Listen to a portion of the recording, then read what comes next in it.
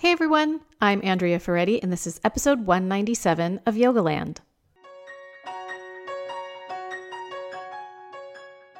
This week is a podcast that was recorded several weeks ago. It was a fundraiser that Jason and I did for Goats of Anarchy, and we were interviewed by Bridget Reipel of New Jersey Yoga Collective. Goats of Anarchy is also in New Jersey, and they were raising money to build a new barn for their goats. Many of their goats are injured and disabled, and they require a lot of care and work. And this organization is phenomenal. So if you love animals, you can go follow them on Instagram at Goats of Anarchy and just see beautiful little goats appear in your feed every day. So a lot has happened since this interview was recorded, including the protests and uprisings for Black rights around the US and around the world. And I knew as of about last Sunday that I just could not bring myself to post a podcast about yoga. It just did not feel right. I wanted our collective focus to be on what is happening out there. I think that there is definitely a tendency in the yoga community to focus so much on ourselves and our own well-being that sometimes, I will hear like, I'm doing a news fast. I can't handle it. It's too much for my nervous system, or sort of this idea of like taking self-care sort of to the max. And I wrote this in our newsletter this week, but just to repeat it, obviously there's so much of yoga that's about tuning into ourselves, learning about ourselves, learning about how we respond to things and how we need to stay well. And that's important. And a lot of it is self-reflection. But yoga is a practice of action, and it's a practice of purpose. And so we build up this strong foundation in ourselves so that we can be resilient and be of service to others and hold space for others.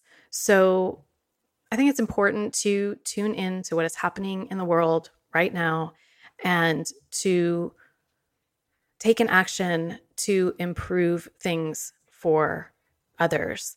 And I have gotten a few responses that I should, stay out of politics, and people like it better when I don't send newsletters that talk about our support of Black Lives Matter and I Matter.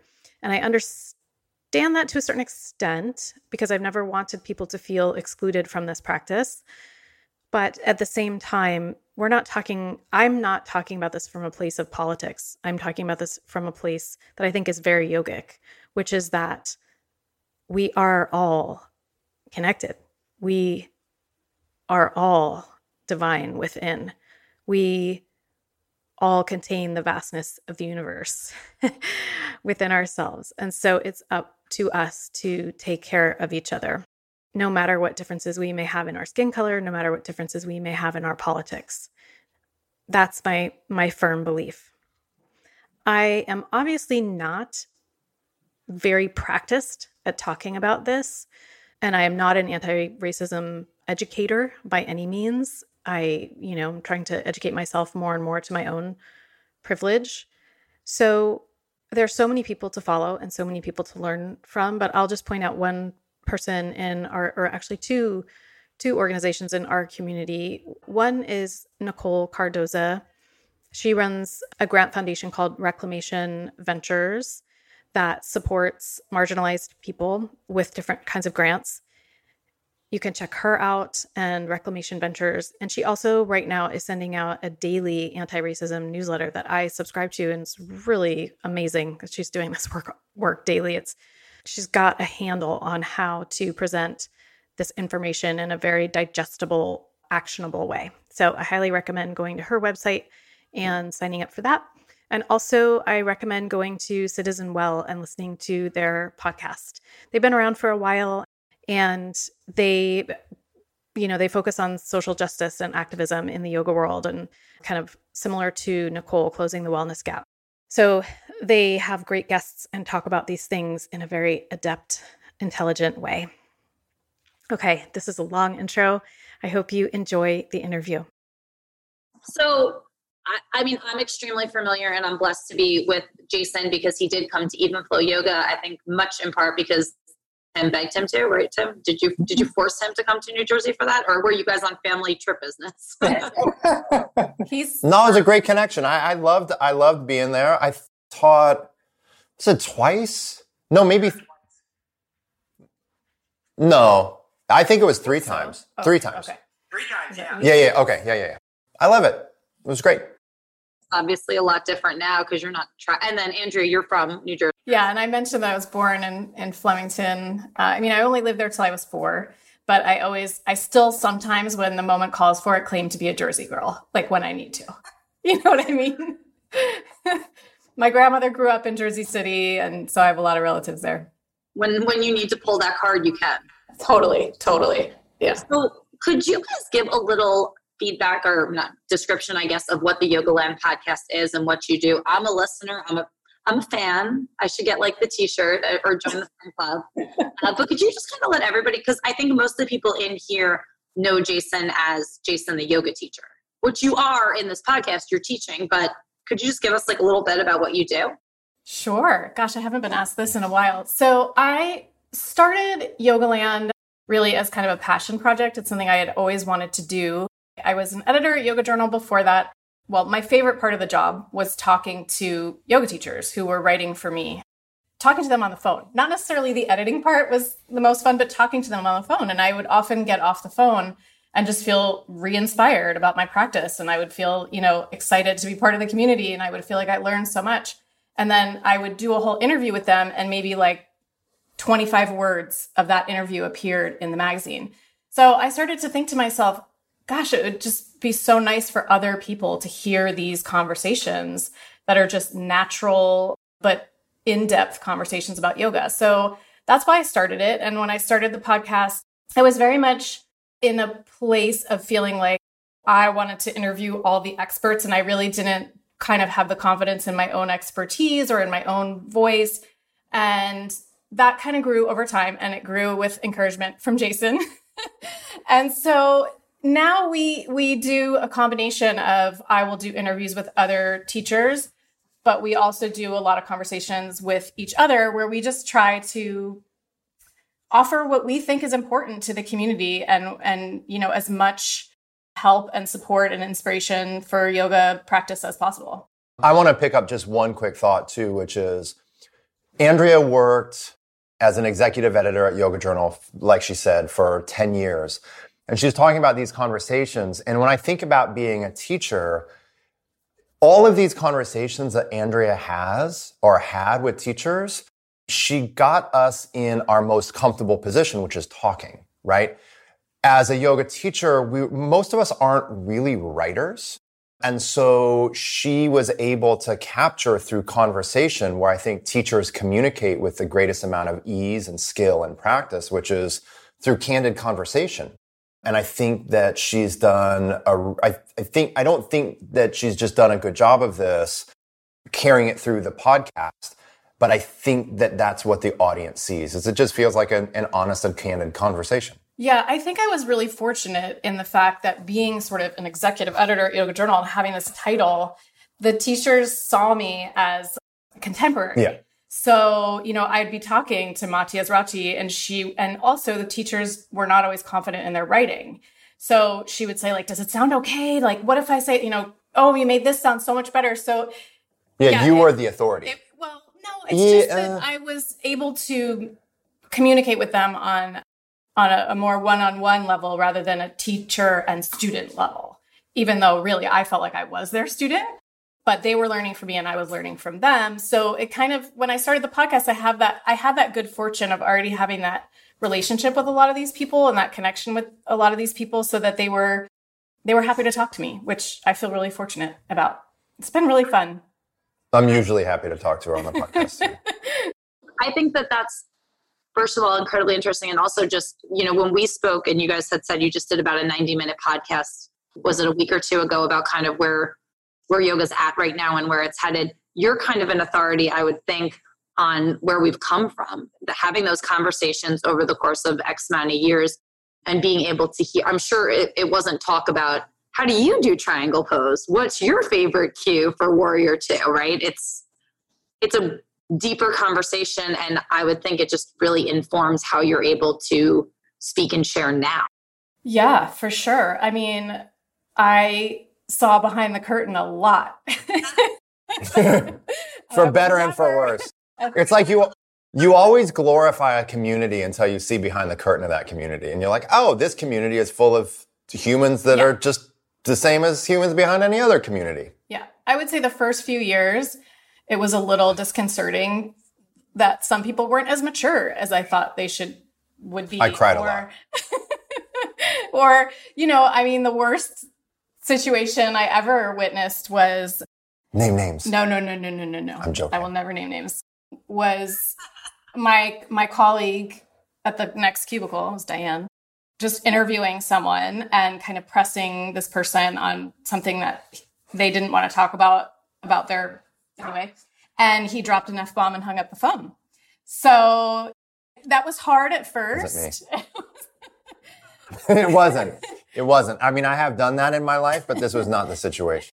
For me, I think it was a really healthy thing ultimately, because I think I grew up Catholic, and I grew up like such an obedient little Italian American girl, like following the rules and all these things. And so I was able to say, wow, like that person is just human. Yeah. They're not more realized than me. And I still love this practice, and I still love it for my own personal reasons. And it probably is still helping that person, even though they struggle with dysregulation sometimes. Imagine if they didn't have their yoga practice. So yeah, nobody's ever asked me that question. That's really interesting. Yeah. Interesting question. And when were you with Yoga Journal? What years? Oh gosh, I started in 2002. I know that because that's when I completed my 200-hour certification. And then I left when they moved to Colorado when Sophia was born. So like 2013, yeah, I think. 2013. Yeah.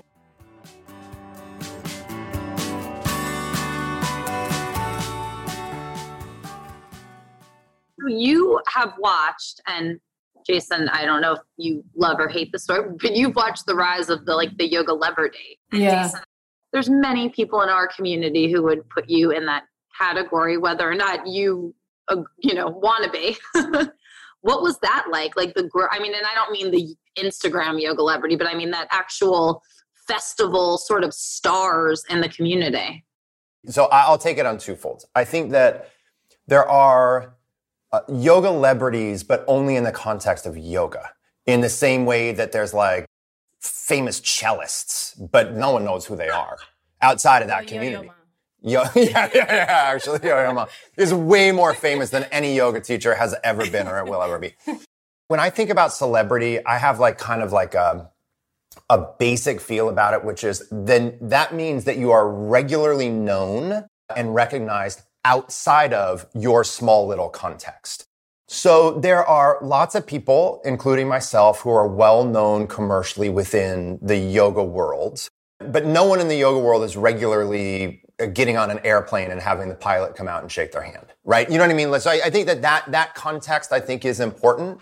I think, for me, I mean, my main teacher was probably the most commercially well-known yoga teacher in the 90s and the early 2000s, Rodney Yee. And so I was there firsthand, and I don't know. I mean, to some degree, I looked up to him, and to many degrees, I looked up to him, but I looked up to him much more as a teacher than as an icon. You know what I mean? So I feel like maybe because I had a personal relationship with him and also a personal relationship of a lot of well-known yoga teachers, I think that I related to them as mostly normal people and not icons, because I saw that they were just like me and they were just like everyone else. And yeah, I don't think that from my perspective, I saw anyone in that community, including myself, as some vaulted figure, only because I knew him. Whereas I think it's when we don't know people well.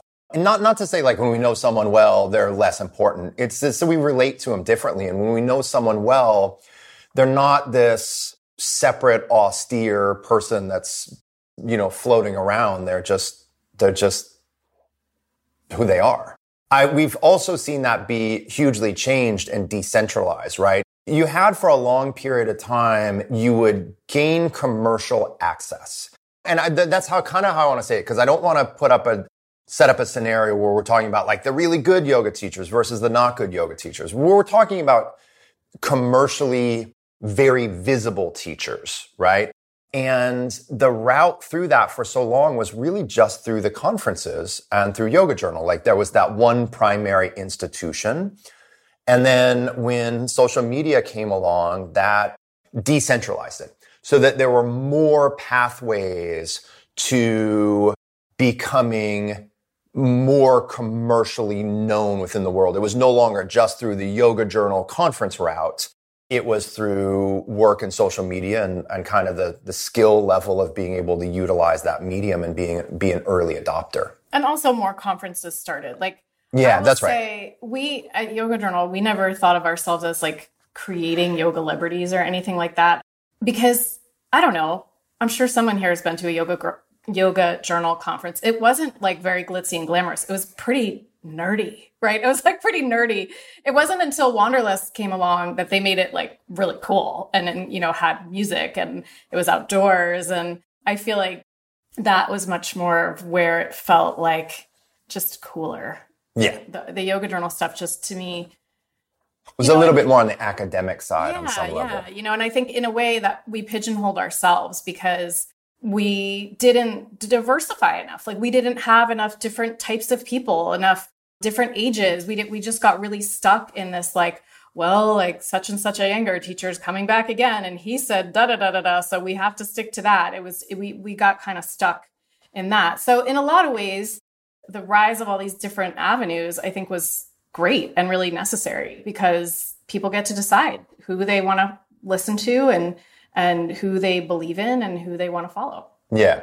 Also, the reality is the internet is a lot bigger than the ballroom of the Hilton Hotel in New York City on Friday afternoon on September 2nd. So you have with the social media coming of age in the yoga world, you have many more people that have access to practicing and to learning, and you have many more people that have access to teaching. So that the shift from, in order to be well known, you have to have published in a magazine, that only comes out 8 times a year, or be teaching at this conference that only happens 4 times a year.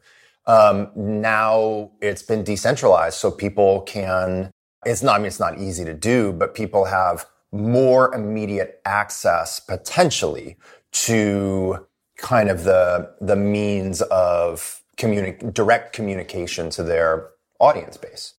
Yeah, I think it's changed a lot, and something I had asked you and we kind of agreed to talk about it today instead. The whole idea, I think, of that commercialized yoga, it's beautiful. Like I said, you have these platforms, Yoga Journal, Yoga International, Yoga Glow, whatever it is, with these phenomenal classes. And then here I am, teaching for a New Jersey studio that half figured out how to use Zoom the day after the pandemic started. Yeah.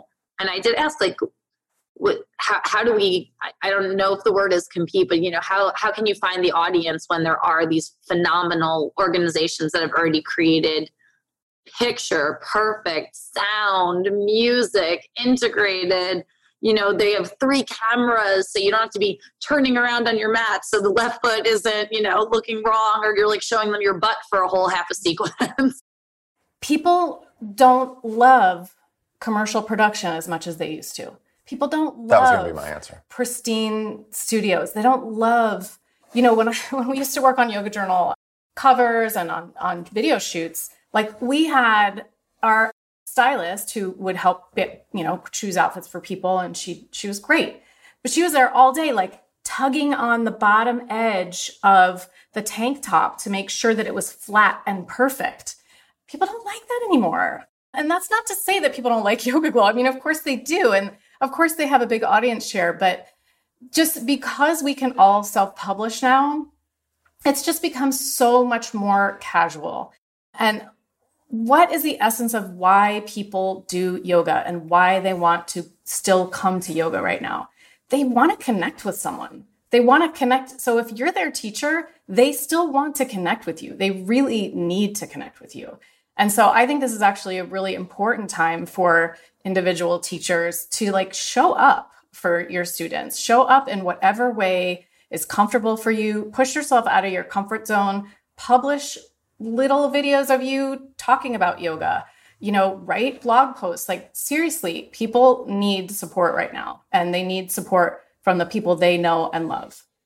I'm so annoyed with you. Why? That's like totally what I was going to say. Excellent. You said it better than I was going to say. I was going to spend like 7 times as much time saying something not as well, but I'm going to still go ahead and do that.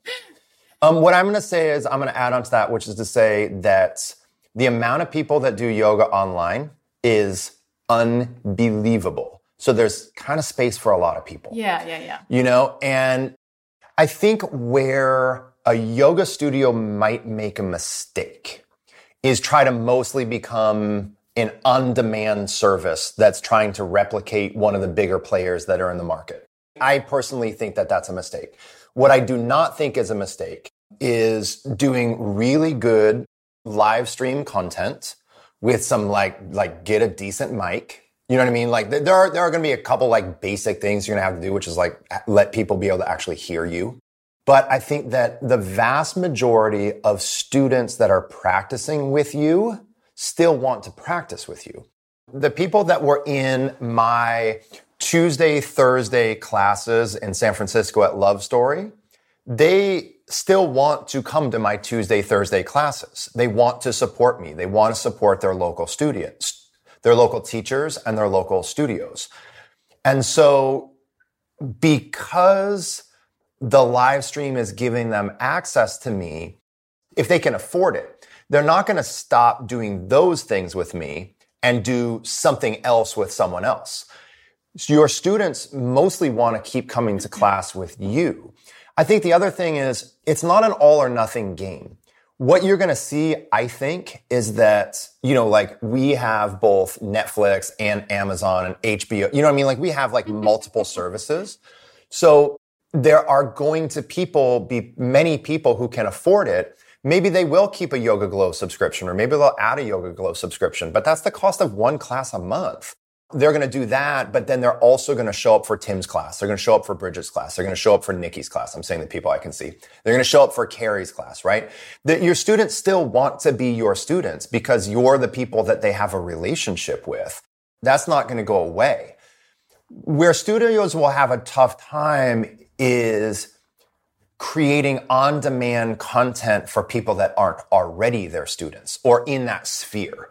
Because scaling an online digital business is a difficult thing to do to get an audience that's not an existing audience, but to maintain an existing audience and then to kind of multiply that times 1 or 2, right? So I teach Thursday night class. Jim comes to class. Jim tells his best friend about my class. Like I think that's the hemisphere. In the same way that if you were teaching in a local studio, like I still think that's the hemisphere. It's going to be the word of mouth. It's going to be that more personalized engagement. And so I think the last thing that teachers have to do is when they are working live stream is they have to do their best to relate and connect. If it's overly produced and it's like me being too formal, if then it's not going to feel like that. But if I can stay on for a few minutes before and after and talk to Bridget, talk to Nikki, say, hey, what's up? When I'm teaching, say, hey, Tim, bend the front knee a little bit more. You're going to have to maintain that more personal connection. And I'll just tell you on the bigger platforms, you can't do that as well. No. You know what I mean? It's a little bit, it's like going to a like stadium show versus like a local show. They're different things. And the world is big enough for both of those things. And different people are just going to be drawn to doing it. But I think there's space. I really do. I couldn't agree more with what you said about leaving time, before or after your class. And because I did a short meditation week, I did like a 5-day, 5 mornings of meditation. And some of these were students I'd had before, but there were a lot of new people. And I made sure in all of the announcements for it, I said, I'm going to talk for a few minutes. We're going to sit for 30 minutes. And then you can either jump off if you need to go, but I'm going to stay on for 15 minutes and we'll just talk. And those talks were like the best part of my life right now. People just really wanted to talk. And it was just like, I'm just checking in with you. Like, how are you doing? How did that feel? You know, some of it was direct questions about the teaching, but a lot of it was just talking. So we don't have that time right now after class in the studio to connect with each other. We don't have that time in that space. They also don't have that feeling of you holding space for them in the room. So like figure out other ways that you can be there for them and hold space for them. And that might be what we're talking, you know, this example, or it might be sending your newsletter more often and like talking to people in your newsletter directly and talking to them about what you're practicing right now or what you're working through or what challenges yoga is helping you with right now. It's sort of the ultimate cliche of like, be yourself, but like show up and be yourself. Yeah. You're still like a local business that is online. So you have to relate to the people that are there and connect. And that I also think people right now, I know a lot of people have talked about this, but we notice it, especially in our neighborhood. We live in a really small neighborhood in San Francisco. I call it a wee village. It's like this little village, right? That has its own little main street. And it's like this whole pandemic has forced us all to become more local. But how much more do you appreciate your local spots and the people who own them right now? Like we have supported like all of the businesses up there as much as we can. So everybody's in your corner right now. Like people want to support you. Yeah. I think that's really important for teachers to hear, because I have a lot of friends who are like, well, I don't know what to put out there. I'm not sure how to say it. And there is, and I'm going to ask you this, a lot of questioning over how to be compassionate, sympathetic, just like kind of right mind, right speaking right now in classes, in conversations with students. You know, every time you sign on, are you addressing what we're going through? Does every class have to have that moment of, you know, discussing collective trauma, or is it okay to just kind of do your thing? I think it's fine to do your thing, but I'm just going to give like one little tip that I think is so helpful, which is you can just start with, how's your body feeling right now? How's your body feeling? Because most people who come to an asana class are comfortable talking about their body, and they'll be like, oh my God, I'm so stagnant. Like I'm not moving as much as instead of thinking of it as like, oh, we all have to share our trauma, like, how are you doing? And direct them directly. How are you doing physically? Like, that's just, I think for most yoga people, a really easy place to start, and should be a comfortable place for a yoga teacher to hold space for, right? To inquire about that. And then if people want to talk about more, they can. And if you don't want to talk about more, you don't have to direct the conversation that way.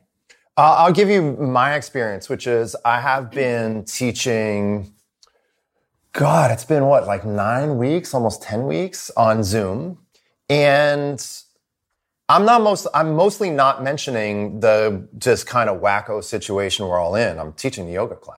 And I feel like to some degree, probably more so than I do in my normal human life, I kind of compartmentalize.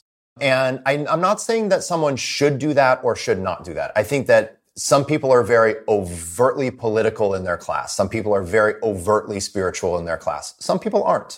I tend to be a very overtly political person, but not when I teach yoga. So I think it comes down to the individual. And for me, when I teach a yoga class live or online, I'm teaching a subject, you know, and I know that that primary subject is us and our relationship, but I'm not super into group processing. Like that's not really my sweet spot. So it's not something, I'm not saying other people shouldn't be, but it's like I'm being being honest about I'm being very honest and kind of there's space for both. And I think what's going to happen is if you are the type of person that is a little bit more of a group processor or more overtly spiritual or more overtly political or more overtly emotional, then that's going to carry through in your teaching and that's going to resonate with the student base that is drawn to that.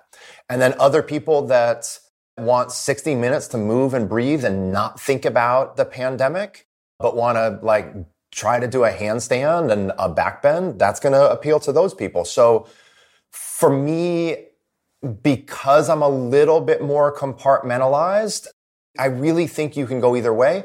I'll tell you, I don't feel obliged.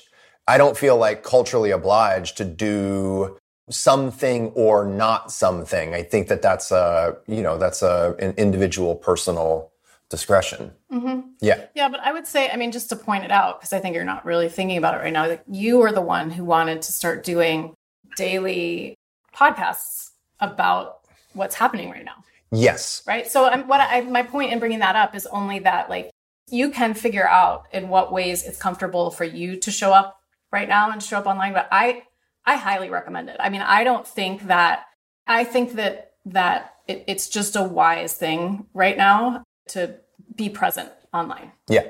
The only other thing that just to kind of add on to that is it kind of goes for me with compartmentalization. And I think it's like, for me, because I teach trainings and workshops and retreats and online and live stream, I teach in all these different formats. Those are different. Each thing is like a little bit different thing for me.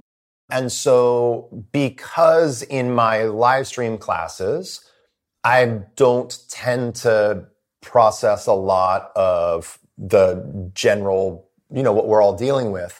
I want to do that in other contexts. So, right, that's where we've done a bunch of separate podcasts. And that's a place where on our podcast, we're always processing. So it's not that I don't want to be part of that conversation or acknowledge it.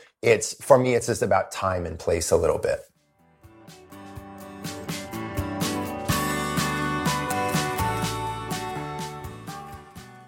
I think that it's really special that you're able to create then a space for that. I loved your reaction to him, Andrea, just kind of like a little bit laughing. And it made me wonder, I mean, obviously you're having these conversations about your podcast, but like what the yoga conversation is in your house, even between the two of you, because like that look was amazing. Like you were just like, what are you talking about? Right? No, that look is more about like the acknowledgement. I mean, Jason and she admires my teaching so much. I do. Well, and I think she wanted to give you credit that you are creating this space for people to talk about what's going on in the world. Yeah.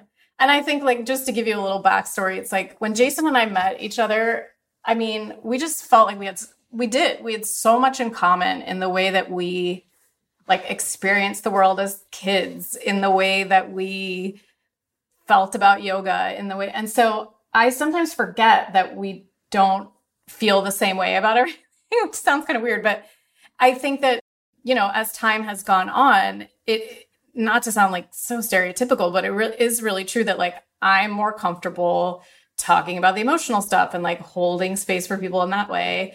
And you're more comfortable. I've outsourced my emotions.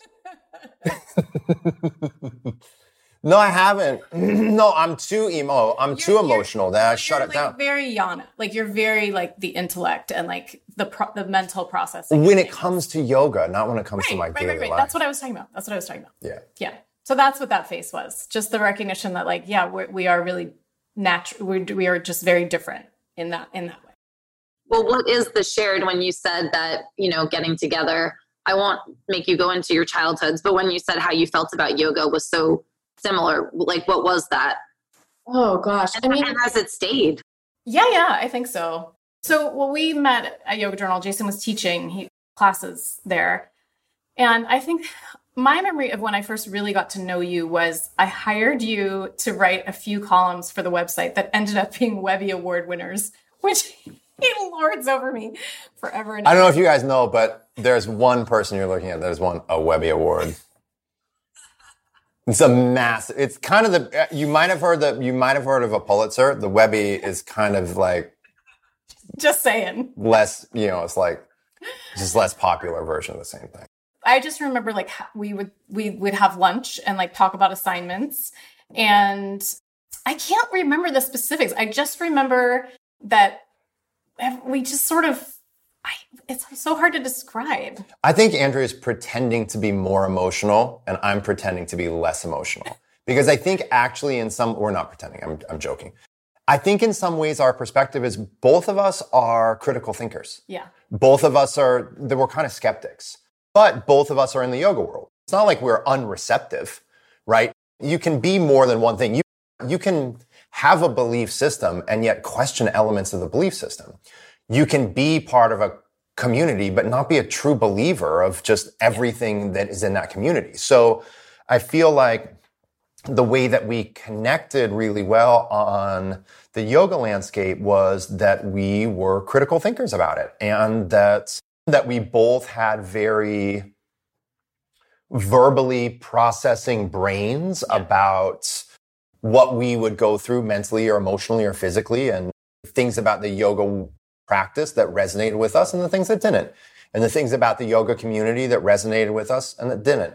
I don't think either of us very frequently have a simple opinion about something.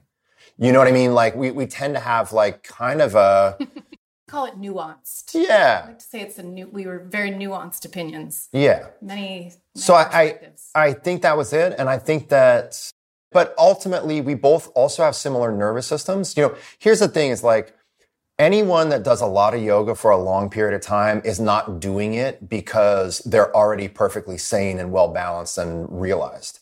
They're doing it because they need constant bleeping help.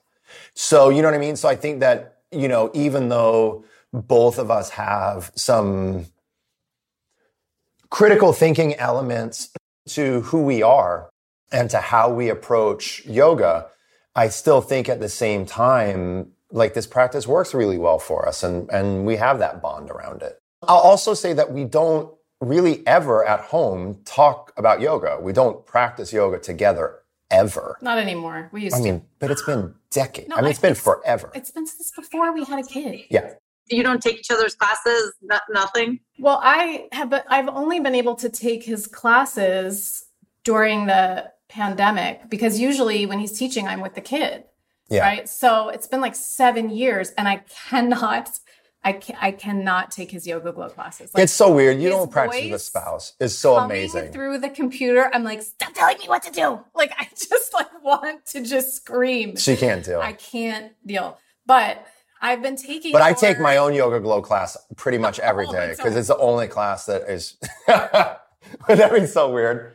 So recently, when he's been teaching his live streams, I've been able to take his class and it's been amazing. I've been really happy. So the not practicing together has really came to pass when we had a child. I didn't mean it as an affront. The thing, I think that's one of the things going back to Yoga Land that's nice is it's where we get to actually talk about a lot of the stuff. Yeah. You know what I mean? So it becomes this very natural place that we have a life/work conversation and we just record it. Yeah, that makes sense. Yeah. Mm-hmm. Yeah. So if you are going to practice with the teacher but after Jason's done taking his own class. Yeah. I can only learn from myself. And I take Tim's class, I take my class, compare notes. I take Steph's class a lot. Stephanie Snyder on I haven't heard of her. Yoga Glow. I take Steph's classes on Yoga Glow. I take Steph's live classes, and I've been taking the live local teachers in our area, Jack Workman and Haley Havelock. And I also really like Amy Apoliti on Yoga Glow because it's just very straightforward. Like if I'm going to do a Yoga Glow class, I want to have a clear expectation that what's going to happen, and then it happens, and then I'm done. Yeah. I just want to go on record and say I do not practice with myself on Yoga Glow. That was a joke. I'm horrified to hear myself at any given time. I can barely even stand myself while I'm actually talking. I can't imagine having to take my own class. And I say that with loving kindness and self-respect. It would kind of be funny probably if you went back because I'm sure there's things you said. I can't. Nope. Can't do it. Emotionally, I'm not open to going through that. It used to be like reading a diary. Like I've never had a diary, but I can only imagine if you went back 10 years and read your own diary or like 10 minutes. Like anything that happened like 2 minutes ago is like embarrassing. I don't know what it is. Like if I said something literally at the beginning of this, I'm like, oh my God, I can't believe I used to say that. We should do a Mortified. Has anyone heard of Mortified? I know it's on the East Coast as well. Oh, so good. So Mortified it's a show, like it's a live show that you go to, and it's all pre-planned and like the people who are telling the stories, their stories have been slightly edited with working with an editor. I only know this because one of my best friends did it. And you get up in front of a bar room full of people and you read a diary, like your own diary. Your own diary. And it's like from some period of time. And it is mortifying. It's so funny. I went to one once and was so happy. And I usually don't like to go outside. Yeah. So someone should do like a mortified for yoga teachers. Oh my God. That'd be amazing. It's called YouTube. Things that you probably said in like those first years of teaching in class, instructions. Oh, I can't go there. It wasn't that bad. I know, I was there with you, but it wasn't that bad. What are you teaching? What are you both kind of inspired by now? Like, let's get to the actual, now that we're 42 minutes in, let's get to the yoga aspect, I guess. I'm sure there's people that want to hear that. Like, what are you teaching? What are you seeing, pandemic or not? Like, what's happening in your classes? I mean, what's happening in my classes is directly related to pandemic. So for me, it's a couple things. It is a more modern body has all sorts of challenges of like length and weakness on the backside and shortness and tightness on the front side, but even more so now. So I feel like there's really two major things that are coming through in my classes. Number one is more consistent, longer duration robustness. Like I feel like people need to move, man. I really, really, really do. That isn't my value judgment on others. That's what I need in my own body. And that's what I'm seeing in my students that are working with me. So really steady beginning to end, pretty strong practices, not necessarily hard poses, but strong practices that are primarily composed of high functioning, accessible postures, and then emphasizing things that are creating more strength, more engagement on the back and lateral sides of the body, and then much more that's just creating length on the front side of the body. And then the final, I guess the third thing, the final component of that is engaging a little bit at end range. So making sure that when the body's in a fully lengthened position, that it's not in a passive state, but that there's some tone within everything that has gone into that length, right? So for me, it's pretty clear that if I want to help people facilitate greater range within their body, I also want to help them create greater strength and control and distribution of stress at that range. So in evolution from the inclusion of passive technique, which works well in other contexts, it's just not what I'm focused on in this situation. So getting people to lengthen that front side with engagement and getting people to move and breathe and just relate to what is happening in their body at this time. It's just kind of like everything that I've always done, but I feel like everyone is going through what they've always gone through, but in an even more intense and pressurized and compressed time frame. And I feel like that's what you are really resonating with. Yeah. You know? I need to work hard right now on my body because so much of the day, like no matter what you do, no matter how many walks you take around your neighborhood, you feel stagnant. Yeah. For me, outside of yoga too, just trying to maintain good cardiovascular health. Which is fine in yoga, but I don't. That's not really where I'm interested in developing that because I don't find it the most effective place to do it. So maintaining cardiovascular health and maintaining just good overall strength through resistance training outside the yoga mat as much as I can, which is pretty frequently. Mm-hmm.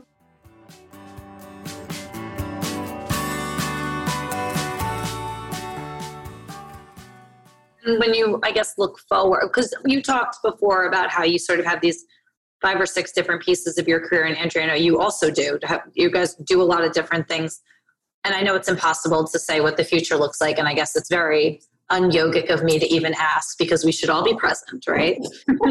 They're not mutually exclusive. We're also humans, right? So what are you thinking? About what's going to happen?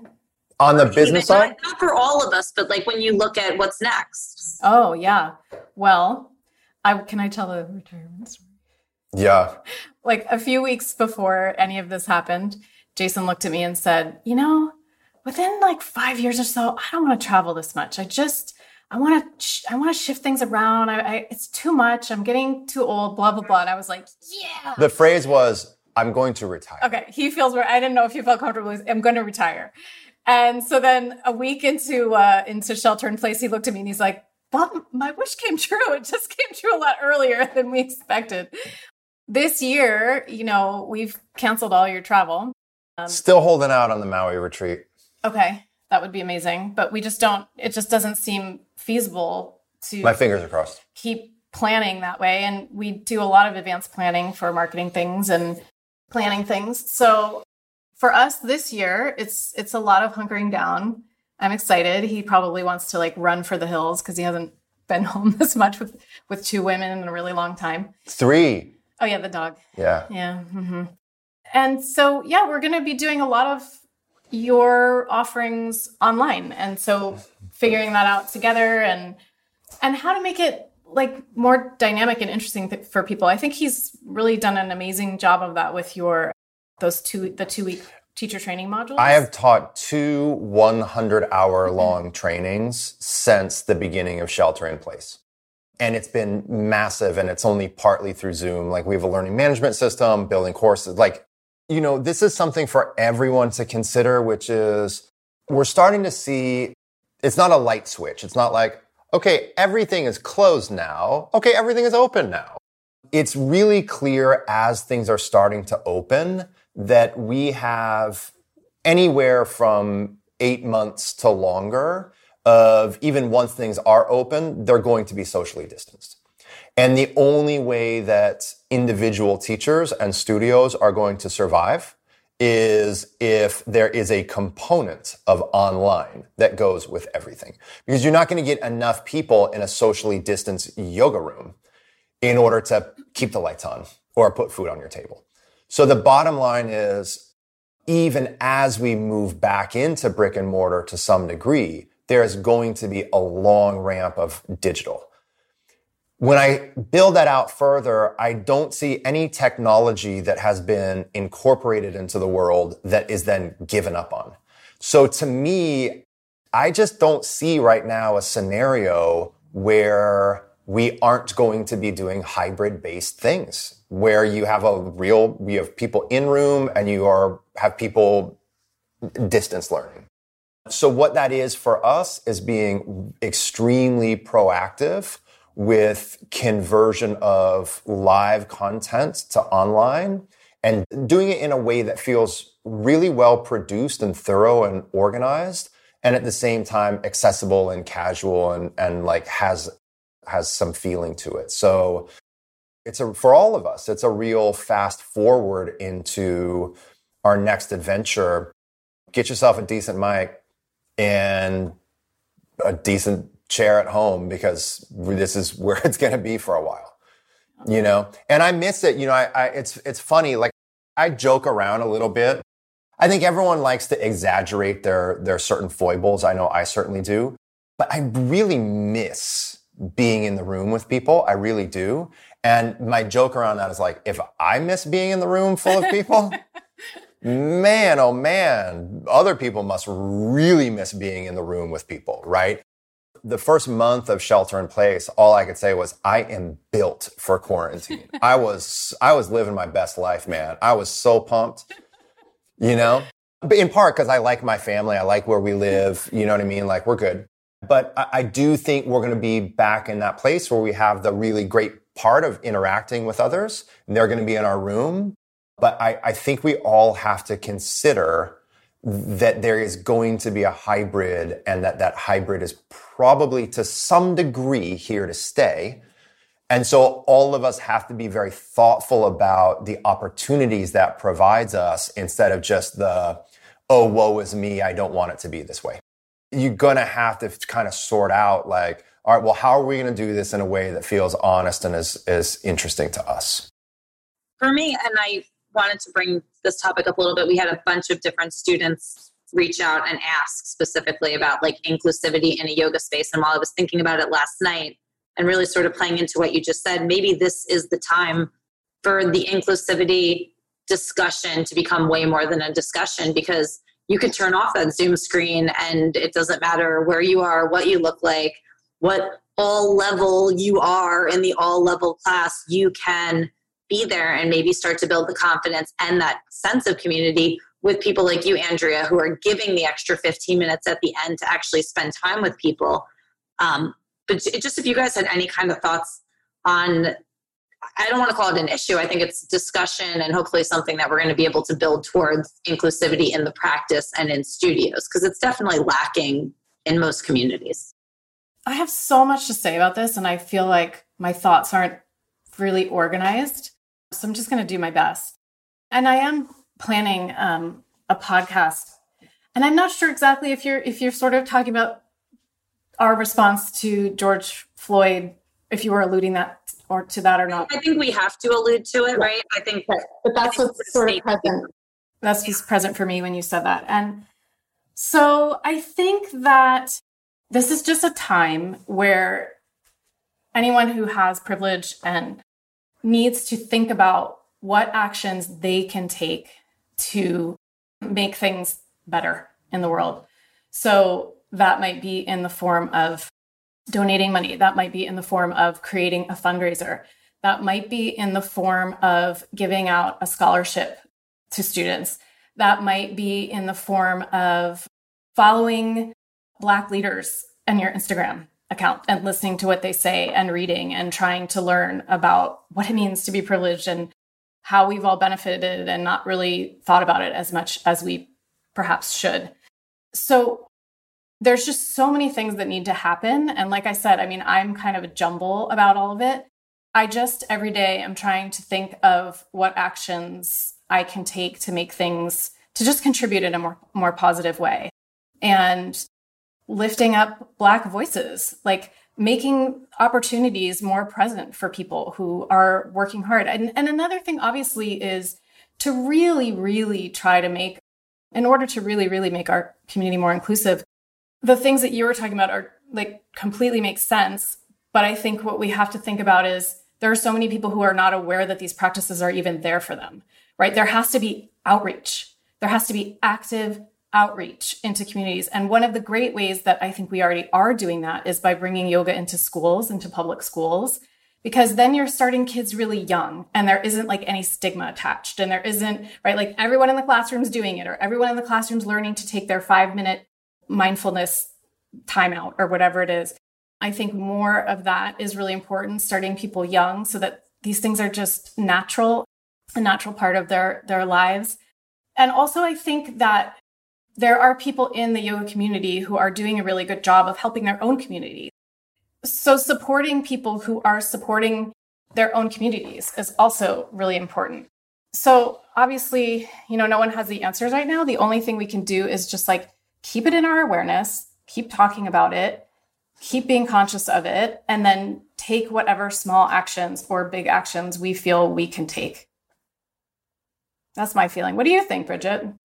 I think I want to learn how to talk like you when I grow up, because that was a truly wonderful answer. And I think one of the biggest things that's come up for me in conversation is how important it is for us to listen, because when we're coming from a place of privilege, we really don't know what we're saying, and I see a lot of people throwing things up on Instagram, reposting this meme, that meme. And what I've heard over and over again from people who this really directly affects and, from Black and brown communities is that myself and many people probably sitting in the same seat of privilege as I am need to kind of shut up and listen and have open ears and open hearts. And then, as you said, kind of make decisions and take action from that place where we're learning. We're not just doing. Yeah. That's, yes. Wise words. No, I was just going to say that it's really hard to listen. It's part of the skill set that the yoga practice can help develop, is that it takes time, it takes practice, it takes skill, it takes foresight, it takes repetition. It's when we do the yoga practice, meditation, whatever it is, there's this inherent underlying process of paying attention to what's happening as it's happening. And that skill has to then translate into other phases of life. Listening is something that is much easier said than done. And it's why we all need these practices. Well, I so appreciate you guys giving us this hour of your time.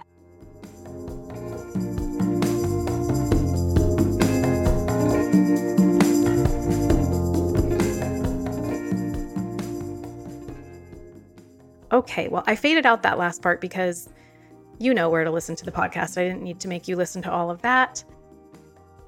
2 things I'll mention really quickly in case it is of interest to you.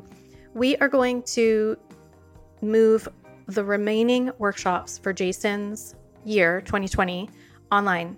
So if you are interested in studying with Jason this year, you can still do that. And I will have all of the information up soon, so you can register soon. And I wish I had it all for you right now so I could give you a URL, but I don't. So if you don't already, please subscribe to our newsletter. That's where I am most up to date with everything and announce things the earliest. So if you want to get into a workshop, please subscribe to our newsletter, and then you'll be the first to know when those are open for registration.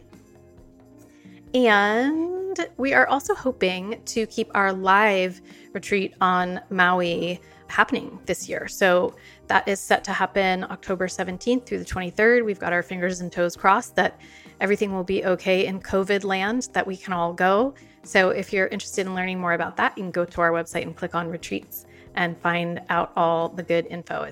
It's our favorite time of the year. We've done it for several years, and that's why we're not giving it up yet. We really hope we can still go and see all of you. All right, everyone. Thanks for listening. Until next week, enjoy your practice.